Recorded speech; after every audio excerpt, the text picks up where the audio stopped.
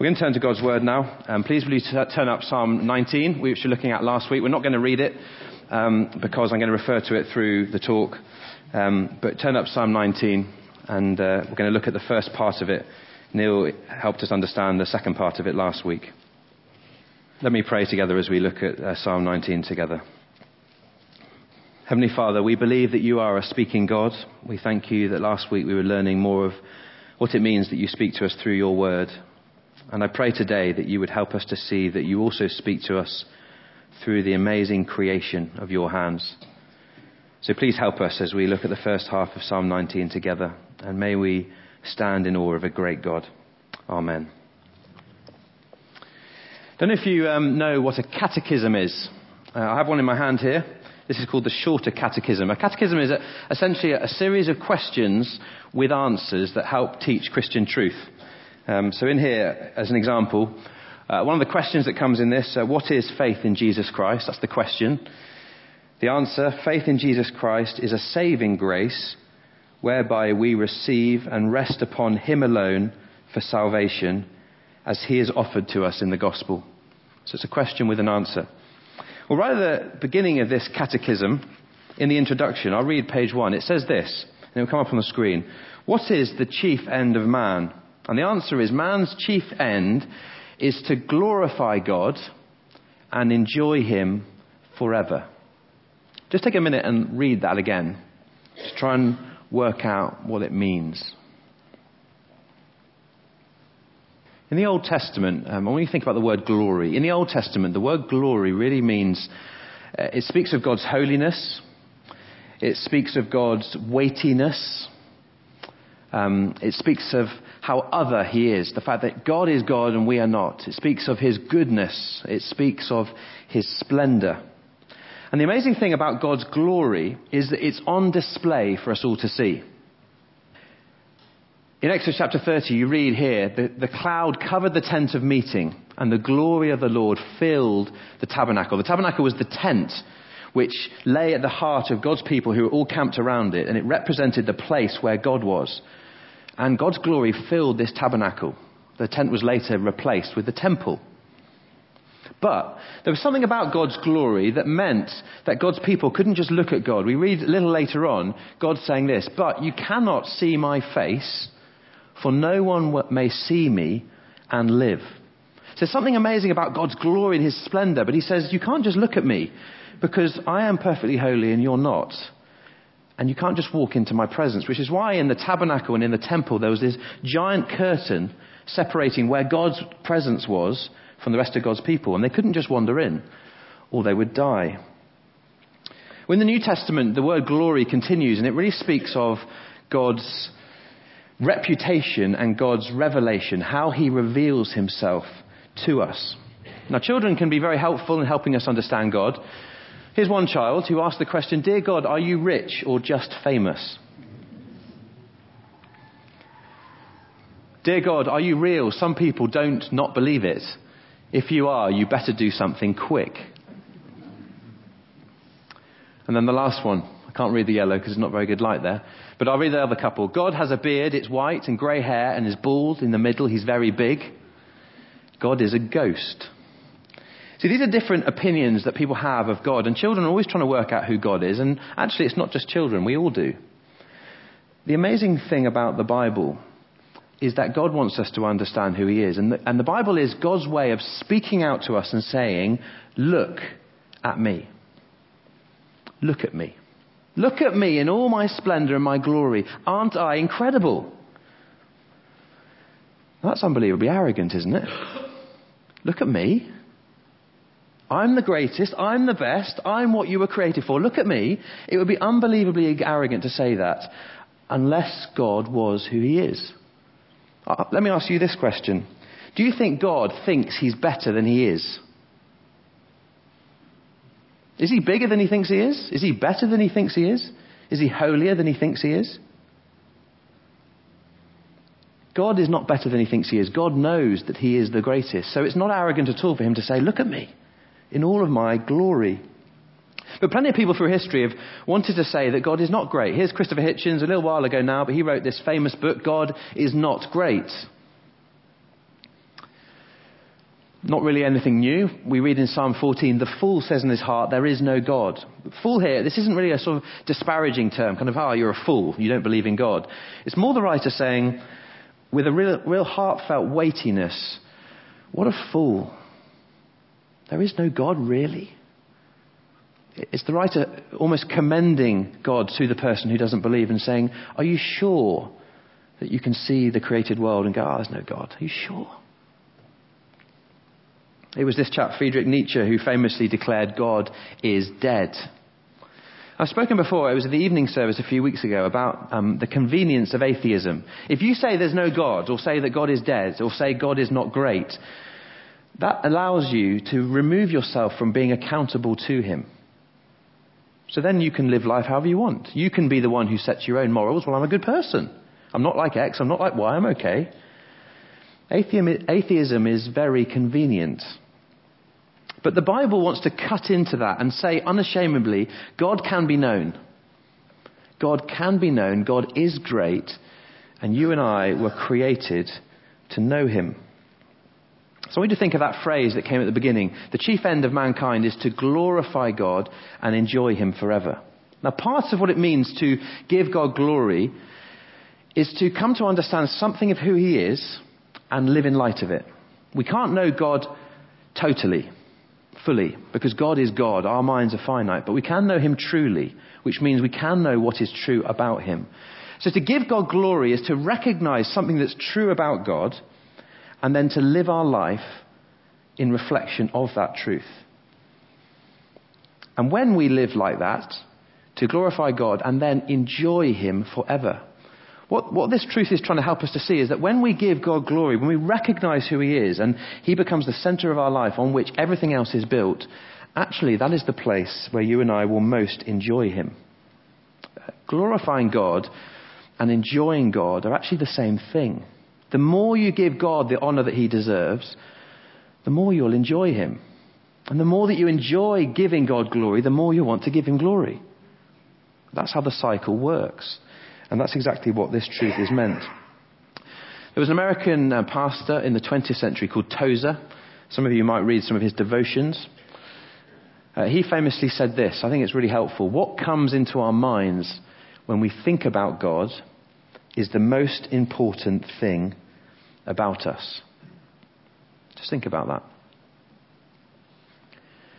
The truth he's trying to get at is that you and I were created with a heart that's meant to be focused on something. We were created to have affections, to love. And we can choose what we love. But if God is not our deepest affection, something else or someone else will be a deeper affection for us. And we'll center our heart and our affection on that person. Now, many people live in the world and they don't glorify God or enjoy him. One of the big reasons is probably because they are wanting to believe in a God who doesn't exist. They don't believe in the true God. See, if I think in my mind about who I think God is, or the God that I want to serve, why is he never, ever going to satisfy me? Because he doesn't exist. The God that I've imagined doesn't exist, so he'll never satisfy. But the God who's revealed himself will satisfy if we come to know him, because that is who he actually is. Well, this psalm will help us, because last week we were seeing that God's word, the Bible, is one way that we can see God as he speaks to us. We also see in the first part of our psalm here that God speaks to us through creation.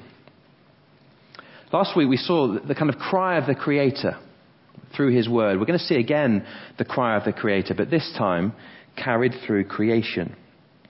Have a look at verse 1 of Psalm 19. The heavens declare the glory of God. The skies proclaim the work of his hands. Day after day they pour forth speech. Night after night they reveal knowledge. And Nathan's helpfully already with the children helped us to understand a bit about what it means to declare, to pour forth. If you read that verse in the Message translation, I think it's actually really helpful. It says this: God's glory is on tour in the skies. Godcraft is on exhibit across the horizon. Madam Day holds classes every morning. Professor Knight lectures every evening. The point is, creation speaks. And it's always speaking. And it's shouting out to us, there is a God and he is great. Just have a look at verse 1, 2 and a couple of verses after. Notice just 4 little things. Notice the little paradox. Verse 2 speaks of creation that pours forth speech.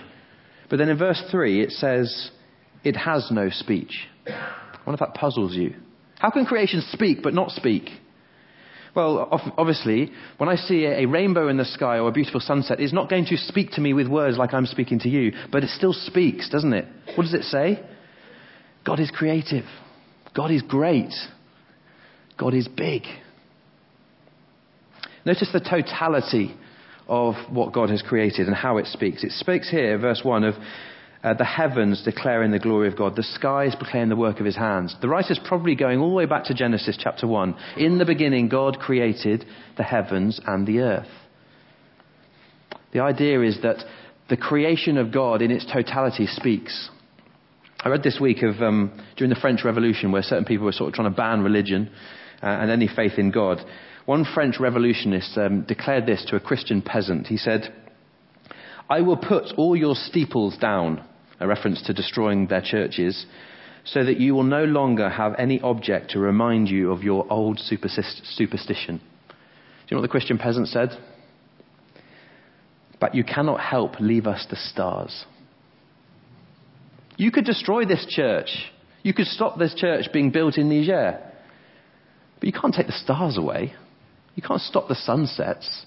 God will keep speaking even when people try to suppress the truth of who he is.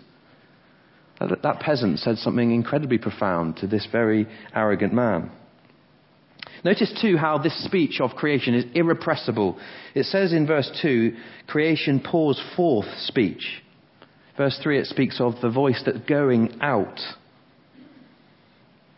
And notice the influence or extent of it. It goes out where? Verse 4, over all the earth, to the ends of the world. C.S. Lewis was once speaking to a group of atheists in Oxford, and he said this, "We may ignore, but we can nowhere evade the presence of God." You can ignore God, but you can't get away from his presence. Why? Because he created everything around you. He created you. And you'll never escape him.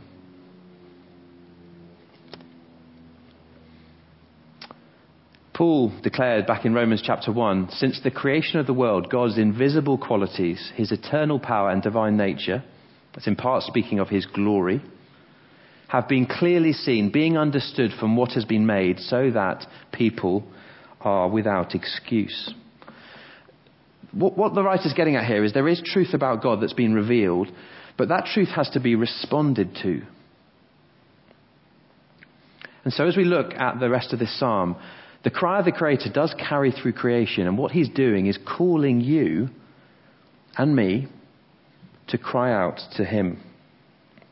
I don't know if you notice in our psalm, and Neil looked at this, if you look down to verse 11 and verse 14, towards the end of the psalm, speaking of a God who speaks through his word, through creation, it says, verse 11, by God's speech, by them is your servant warned, in keeping them there is great reward.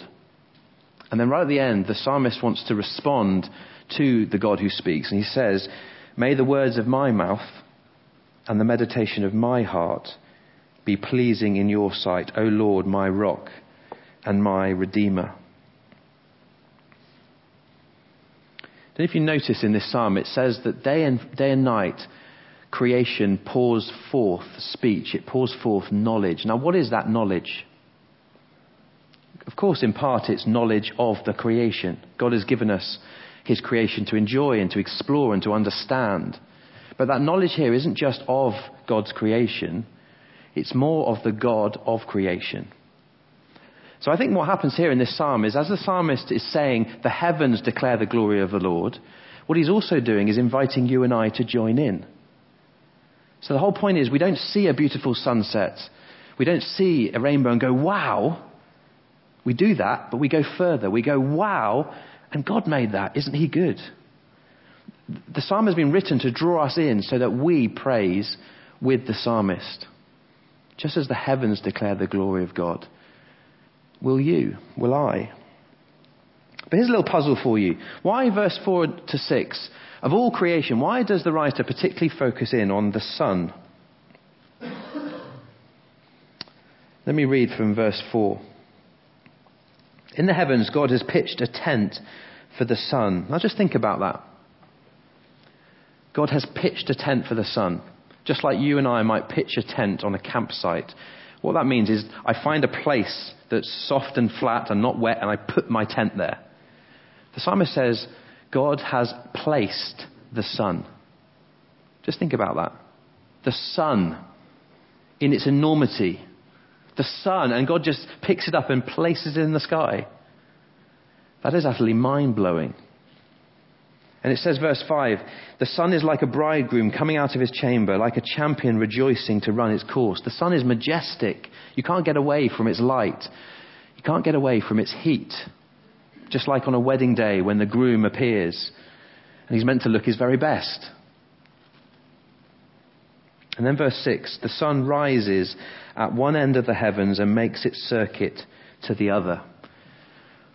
That's not just biology, that is God ordained. I like to think, if God is a God who can just place the sun in the sky, I like to think of God who picks up the sun in the morning and lifts it through the sky and then places it the other end of the earth the next day. Only God can do that. Think about the significance of the sun. The sun gives us our seasons. The seasons give us beauty, which we can enjoy. The sun gives us day and night.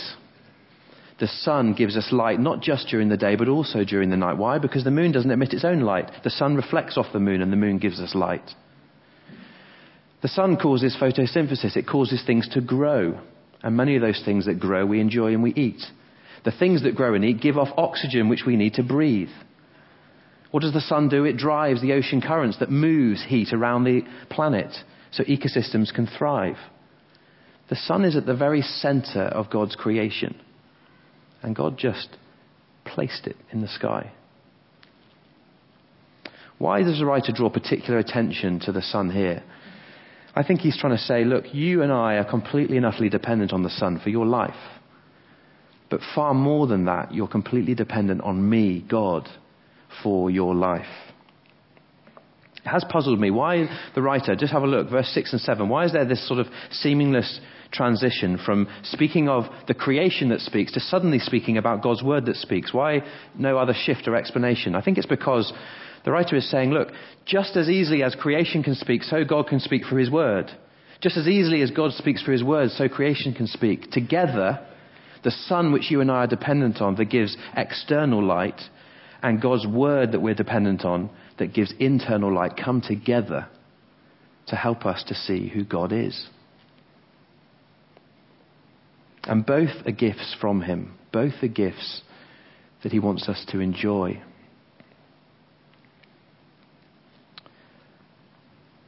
The chief end of man is to glorify God and enjoy him forever. And the more you give God glory for who he is, the more you'll enjoy him. And the more you enjoy him, the more you'll want to give him glory. So as we come to a close and reflect on something that's going to come on the screen shortly, let's see in Psalm 19, particularly the first half, the cry of the Creator, which carries through creation and calling you and I to cry out to God. God is a very, very big God. But the amazing truth is that he is also a God who draws close to those who are hurting. And he's also a God who wants to be known. So can I ask you, please don't leave church this morning. If you don't know him, please chat with someone who's sitting next to you and find out how you can. Because the God who speaks wants to know you. Should we pray together? Heavenly Father, indeed, how great you are. We pray this morning would have helped us to marvel at who you are, to remember how big you are, but also to know that you're a God who's not a distant great God, but a very close great God. So would you draw close to us today? And would you help us this week to live our lives to the glory of your name? And as we do that, would we enjoy you? O Lord, our Lord, how majestic is your name. above all the earth. Amen.